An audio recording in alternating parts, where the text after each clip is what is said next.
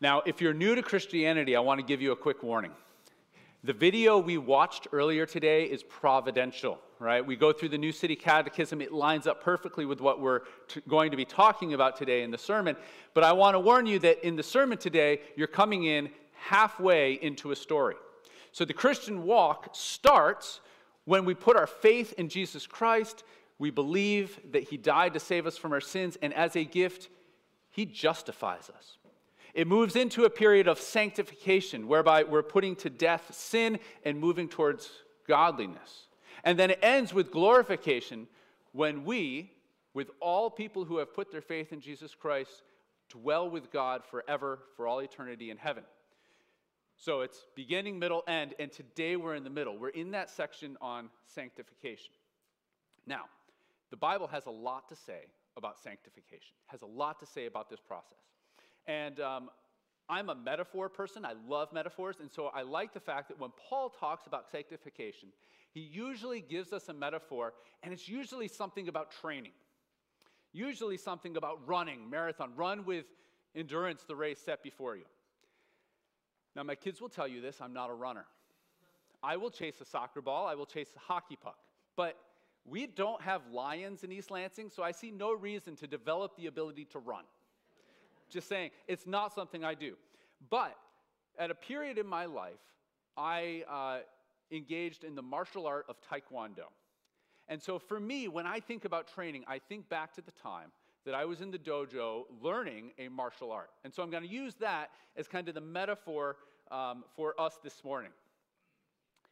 So the way that this worked for me was I would show up at the dojo, which was really a dance studio that we used as a dojo. The master, the Taekwondo master, was up near the front. Myself, as a little white belt, was down in the back. And I say little, I was in grad school at the time. I was in the back. And the master would show us a move, and we would copy. He'd show us another move, we'd copy again. And we would do that over and over. And at some point, we were expected to sit there and practice our moves, and the master would walk around and see how we were doing, because inevitably, our form was bad. And the master would walk around, and he would correct our form. Sometimes our form was bad because we didn't know what we were doing, and so there was encouragement. Other times, we were tired or had gotten lazy, and so we're just kind of throwing punches, and he would rebuke as he saw fit.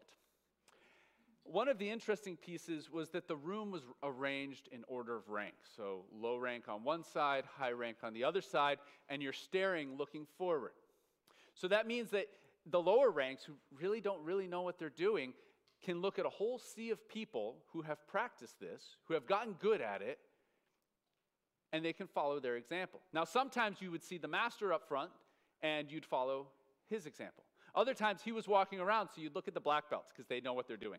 Sometimes, it was all I could do to keep moving. I'd just pay attention to the person in front of me who was just a little bit ahead of me, and I would try to copy their movements. What I liked about this was that it was done in community. One of the things that I don't like about running is usually it's me running. I've not run in a group of people, so maybe I'd enjoy it more. But this was done in community. There was no condescension. We never said, oh, that person stinks. We knew that some people had no balance. We knew that some people just really needed to work on their flexibility, but we were all together, all working for one purpose, all trying to get better. And so there was this sense where when someone was struggling, other people would come along and help them. Now, because it was done in community, there was also a shared responsibility. I said that the higher ranks were up at the front, lower ranks at the back, which meant that as I got higher and higher in my rank, I suddenly realized there's a pile of people behind me looking at me doing this. Oh boy, I better get the punch right. Because if I start messing it up, the people behind me are going to mess it up. So my form became sharper because I was aware that I was being watched. In the back, I could slip out and get a drink when I was tired and hope that nobody would notice. In the middle, I had to push through a little bit more. I had to push harder, and it was partially because of the responsibility that I was setting an example for others. Now, I want to pause and say, as with any metaphor, you can take this way too far or go in other ways, but I like this metaphor, and I like it because of the communal aspect of the training. In our passage today in Timothy, we're talking about training, and specifically training in righteousness. And there's many types of sermons that we could give, but I want to point out that in this type of sermon, I'm not giving the sermon because I'm an expert in this. As a matter of fact, this is an area that I struggle in. And so I want to encourage you and encourage me in an area of weakness. And so I hope that this time is encouraging to you. As Gail read this morning, we're in 1 Timothy chapter 4, verses 6 to 16. Ooh, wow, that's a good small font. That's the whole passage, but you all have pew Bibles, so you don't need to worry about this. It's up there. We'll get back to it. But what I want to do is I want to look at some of the action words in this passage. So let's highlight them. So what do we have for action words? We have words like servant, trained, train yourself, we toil, we strive, set an example, devote yourself, immerse yourself, practice, keep watch, persist, don't neglect. Who's doing the action in this passage? Well, Paul is telling Timothy, you do these things. You train, you toil, you strive, you devote yourself. Paul is telling Timothy to be so effective in these things that he's actually going to be an example to others. Notice that he says that you are to set an example, to set the believers an example. Also notice that it's supposed to be so effective that all may see Timothy's progress. This is supposed to be observable. He is to set an example in faith and in purity. An example, much like the higher ranks who had achieved some level of mastery in the dojo, could then train others. Now, we should be very clear, and we were in the video this morning. There are many sermons that could be given on the role of the Holy Spirit in sanctification. This isn't one of them. It's intentionally not one of them. This is a sermon on your role in conjunction with the Holy Spirit on the process of sanctification. And when I say your, I don't mean you individually, although that's a piece of it. I mean you collectively, us as Red Cedar, in our role in helping each other and moving through this process of sanctification. And so rather than waiting until the end, I want to give you my goal for this morning. I want you to leave here encouraged. I want you to leave here encouraged, not comfortable, but encouraged. Encouraged by the fact that you and I have work to do, a plan to do it, and each other to help us through that process. So I want to encourage you to strive, to toil, to work hard, and to make a firm plan for your growth. To do this, we should lay a foundation. So, what are the motivating factors? And then we'll dig into specifics, talk a little bit about nuts and bolts, because inevitably the thing that I don't like about this topic is when I read books and they sketch out the treaty and then I never know what to go from there. So I'm going to try to be as specific as I can. Now, Timothy has already laid out some of our motivation. That's not the right slide. Paul has already laid out some of our motivation in the book of 1 Timothy. He gave us those action words. And when he talks about our motivation, he talks a bit about why we do these things, right? We are to be trained, and it says that bodily training has some value, but godliness has value in every way. It holds promise for the present life, but also for the life to come. Well, that's a fascinating line. That's a whole sermon in of itself. Paul's not the only one, however, that has these action words. John, in 1 John, reminds everyone that those who hope in Christ purifies themselves even as Christ is pure. And the passage that Rick read from last week, 2 Peter, talks about the idea where, for this very reason, make every effort to supplement your faith with virtue. We could discuss more, but my goal is to emphasize that Scripture is very clear that your effort plays a role in the process of sanctification. Now, as an American church, we tend to not like discussing this role as often. And there's a lot of reasons why, and I want to hit some of those because it's worth thinking through them because they're good reasons.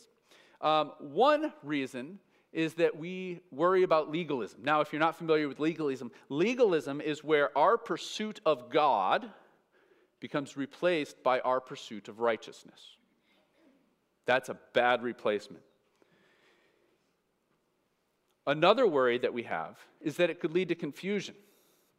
Wait a minute. I thought we were saved by faith, not works. Why are we talking about our effort now? That's justification. We're talking about sanctification. Now, also remember the dojo example. Everything was cooperative. How do we know that we won't turn this into a perhaps competitive thing rather than a cooperative thing? Other people might ask a question like, I'm waiting for God to work on my heart. How do I know I'm not getting ahead of him? Or, you know what, this is really hard. I'm kind of overwhelmed with life. How can I do this? Or maybe some of us worry that if we do try and fail, what does that mean? And they're all real concerns. And there's good answers to all of them. I'm happy to discuss them with you after the sermon. But these concerns can sometimes lead us to a passive approach to our sanctification, where we leave the heavy lifting and planning aspect to God. Now, we like to quote old dead guys in this church, so I'm going to apologize. This one's living. Wayne Grudem in 1994 wrote a book called Systematic Theology. It's a very thick book. In his section on sanctification, he says the following: unfortunately today, this passive role in sanctification, this idea that yielding to God and trusting him to work in us to will and to work for his good pleasure is sometimes so strongly emphasized that it's the only thing that people are told about the path of sanctification. Sometimes the popular phrase, let go and let God, is given as a summary of how to live the Christian life. But this is a tragic distortion of the doctrine of sanctification.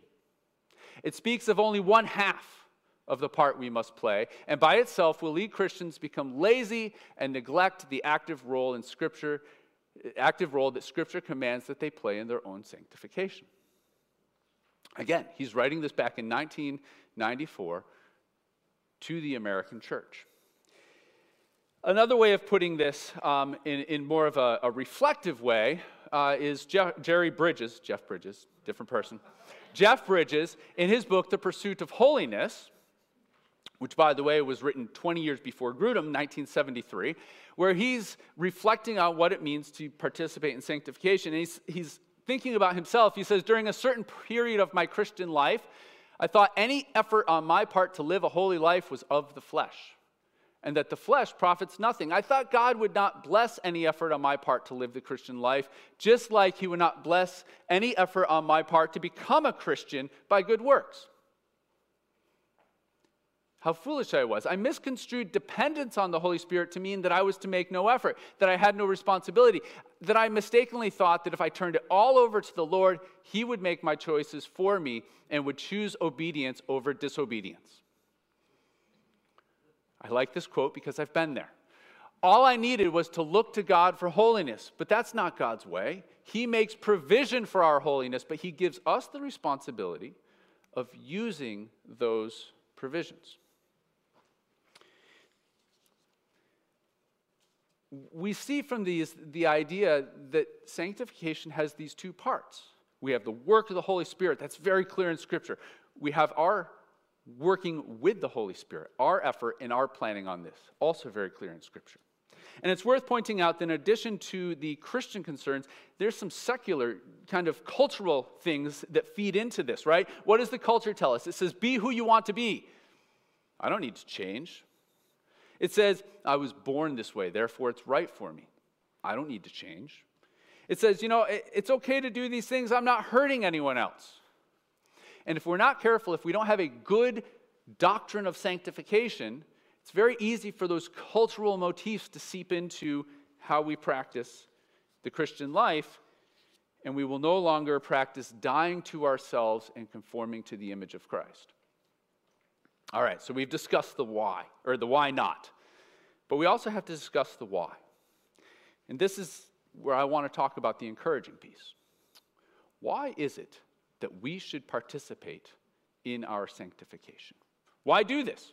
I mean, let's be honest. At the end, we're justified. That's very clear. We're glorified at the end. Why participate in this middle piece? Because frankly, it can be hard.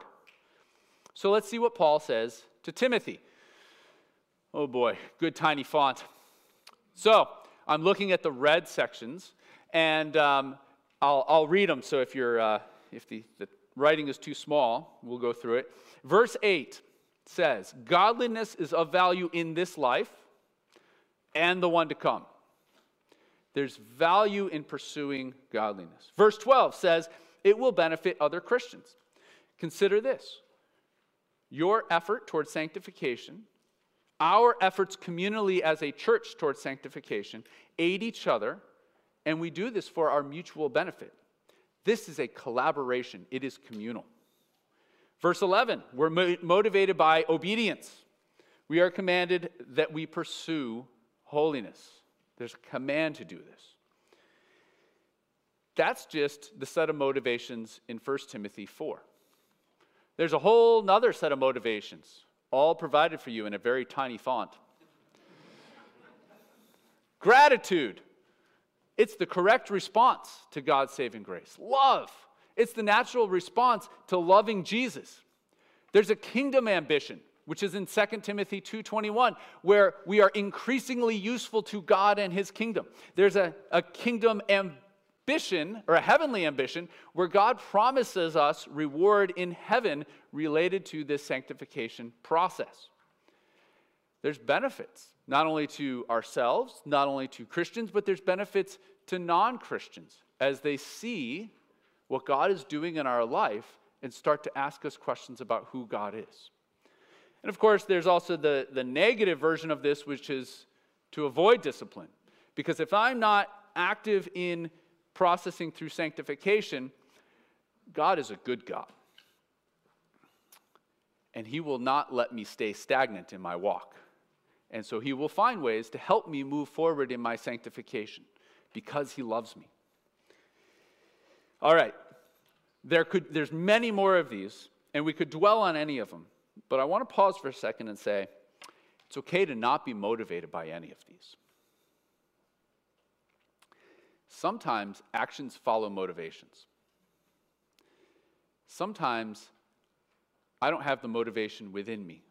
Sometimes I don't feel like doing this. And that's the time when it's okay to go through the motions. As a matter of fact, I would argue that that's an important time to go through the motions. Now, it really helps if the motions are part of something you already do. We're in a season of Lent. We're in a liturgical season. And one of the best ways to not be shipwrecked in our faith is to practice liturgies. That way, when hard times come along and I don't feel like doing something, I can immerse myself in a pattern that I've already developed. I've planned ahead of time the things that I'm doing so that I'm not trying to build the airplane in the air, so to speak. When I studied Taekwondo, I joined a sparring club. It was really fun. We'd go down to Harvard and kick people. Tournaments were where you sparred with another person. It was a 2-minute long bout, and whoever scored the most points, as determined by kicks, won the match. And 2 minutes sounds like a short amount of time. I will tell you, it's exhausting. And if I had not spent weeks training ahead of time for that bout, I would have collapsed well under the minute mark. But because I had spent weeks, I was able to at least stay standing through the match. Now, I'll be honest, by the time it was done, my hands dropped. My form was sloppy. But it was the preparation for that allowed me to make it through. We know as Christians that we are going to face hardships and temptations. But a lot of times, we wait for them to come before we get ready to fight. What does it mean to kind of anticipate those? To think ahead and to plan ahead and to train so that when those come, you can make it through that 2-minute period.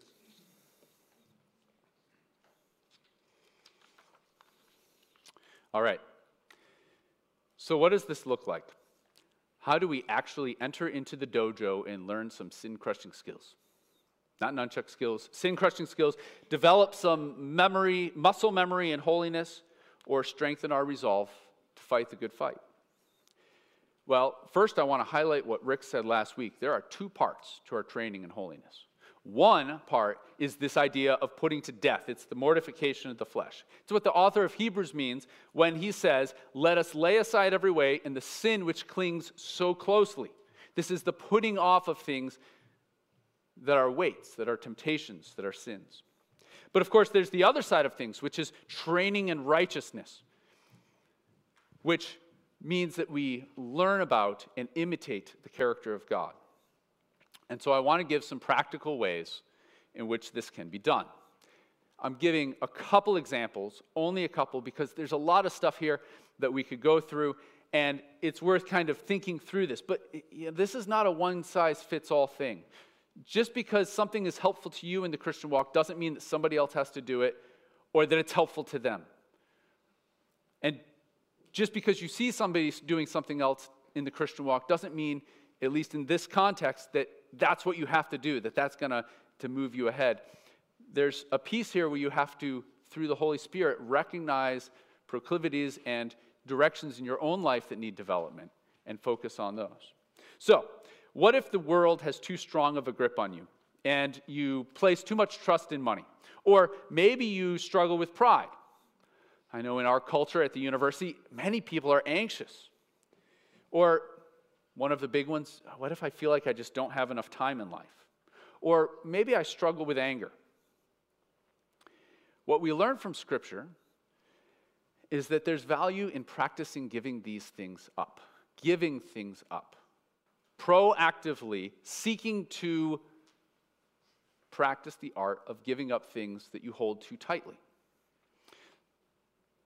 Jesus does this with the rich young ruler. The rich young ruler comes to Jesus, and Jesus talks through the process of salvation and asks the rich young ruler some questions. And at the end, what does Jesus say? He says,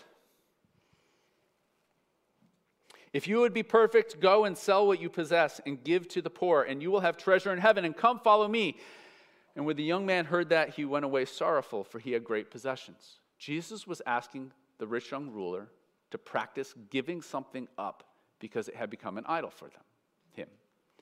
So how can we give up trusting in money? Well, we can increase our donations, right? We can practice giving away what we really want to cling to. What if I struggle with pride? Well, it's good that I start proactively thinking about acts of service, not public ones, secret ones that nobody knows about. Now, of course, later on, we find out that secret acts of service have a way of coming forth, but hidden acts of service. If you're anxious, time to get off social media, time to stop reading the news. This one's for me. I find that if I'm getting too worked up, it's good to take a break from reading the news. Do you feel like you have no time? Fix a time, set a time, make an hour. Say when it starts, what day it is, maybe it's multiple days, but fix it and don't stray from it. Force yourself to practice that hour of reflection. Do you struggle with anger? Practice listening to people, right? Because anger is very often about what I want and what I think in a situation. If I'm listening to someone, I have to think about what somebody else needs. It forces me to practice getting away from myself and focusing on someone else. But that's only the mortification side. There's also the meditation side. So for the same 5 struggles, let's try the meditation side. What does it mean to meditate on what's true? Am I putting too much trust in money? Maybe I need to think about what it means to invest in God's kingdom. Am I struggling with pride? Maybe I need to meditate on my standing before God and what it means, my inability to actually earn God's favor. Am I anxious? Well, I can meditate on pieces of Scripture where God has provided. Do I feel like I have no time? I can think about what's actually commanded in Scripture that I do. That's important. I should do that. And I should think about what has eternal value. I should reprioritize based on an understanding of Scripture. Am I struggling with anger? Maybe I practice praying for people who have angered me, and not praying vindictive prayers, but praying prayers of God's blessing on them so that I develop a heart for other people. The idea here is not that these are the ways that you are going to go through sanctification. I'm trying to give examples so that we can think about how do we both give up things that we are clinging to too closely. That's kind of the external side, the mortification side, but also how do I right my relationship with God so that I'm learning and my focus is on Him. Think of this as training of actions and training of affections. All right, a couple caveats on the whole process. Be practical with this. Make a plan. Don't wait for it to happen, make a plan. Identify areas in your life that physically or spiritually need work, and think carefully about how you can practice removing your dependence on them. Think about time. Is this a brief sprint or is it a marathon? A lot of times, struggling with sin in our life is a marathon. And if we go into it as a brief sprint, think we'll have this handled in a couple of days, we'll be very disappointed. Think about it in terms of seasons. We have a season of Lent to remind us to give up things. And it's good to have those seasons where there's an ebb and flow in these. Number 3, I'll count. Think about guardrails. If you're susceptible to anger when you're tired, think about sleeping well. When I was in high school, I found myself, I found that secular music that I was listening to was affecting my attitudes. And so I gave it up for roughly a year. I bought a bunch of Christian rock. This is the mid-'90s. That's what you did in the mid-'90s. And, it actually made a big difference for me at that time, a bigger difference than I expected. It was for a time. It made a big difference. And it was definitely for me. It was based on what I sensed the Holy Spirit telling me to do, based on seeing what was going on in my life. When Daniel and his friends show up in Babylon, they set guardrails. Before they were tempted, they thought about what they valued, what they knew they were going to be tempted with, and they said, this far and no further. They set those ahead of time. So I want to pause for a second and directly address our youth. Because right now, if you're a youth, if you're in high school, typically these guardrails are set by your parents. And at some point, you will be moving out of the home, making your own way in the world, and those guardrails are things that you will have to set based on your understanding of God and what God requires in holiness. Now, I want you to think now about what those guardrails would be in your life, rather than waiting until temptation comes, or waiting until the world has influenced you and pulled you away slowly. I'm not going to tell you what guardrails to set, but 2 I find to be very helpful. One is, no matter what you do, find a local church, and no matter how busy you are, commit to attending. Or another one that I've found just talking with friends and seeing people is make sure that my friend group has Christians who are dedicated to Christ. These things are not stuff that are hard and fast rules. That's legalism. They're supposed to be things that I choose to help me because I love God and want to pursue holiness. Be patient. Don't expect progress overnight or even over a month. Don't do this alone. The whole church doesn't have to know what you're working on, but somebody in the church should, because they should be praying for you.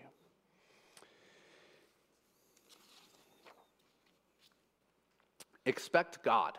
Expect God to do unexpected things.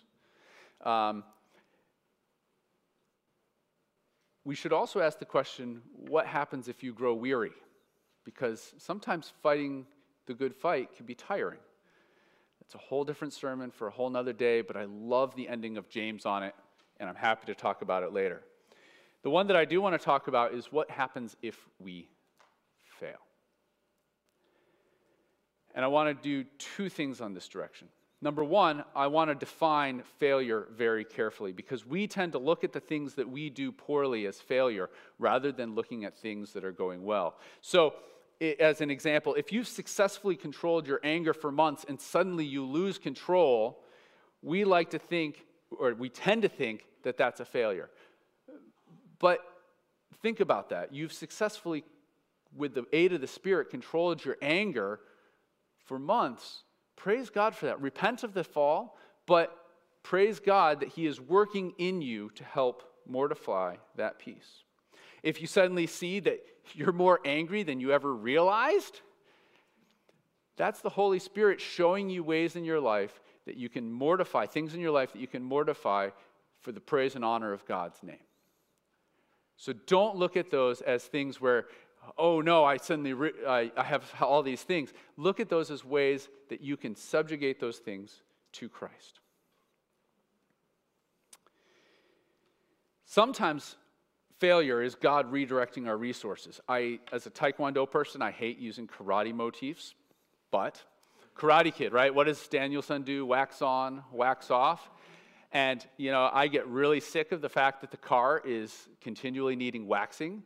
And sometimes God is working on that muscle memory, and the waxing of the car is secondary to what He's actually doing. And I might focus on the failure of the fact that the car is needing this wax still, when God is gloriously excited about the fact that I've developed this muscle memory that maybe I don't even notice. And finally, sometimes God has bigger plans for you than the sins that you see. Remember, there's an external and an internal. Which one is God after? Both, yes, but God is after your heart. And sometimes failure in the external, what we think of as failure as the external, is actually forcing us to rely on God more, is forcing us to put our faith in God more. And He's working on the heart when I'm working on the exterior, right?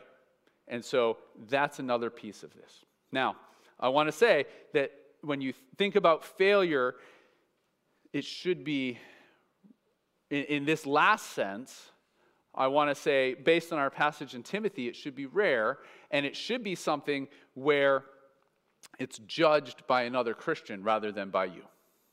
Because if you're judging, sometimes we don't really understand our hearts.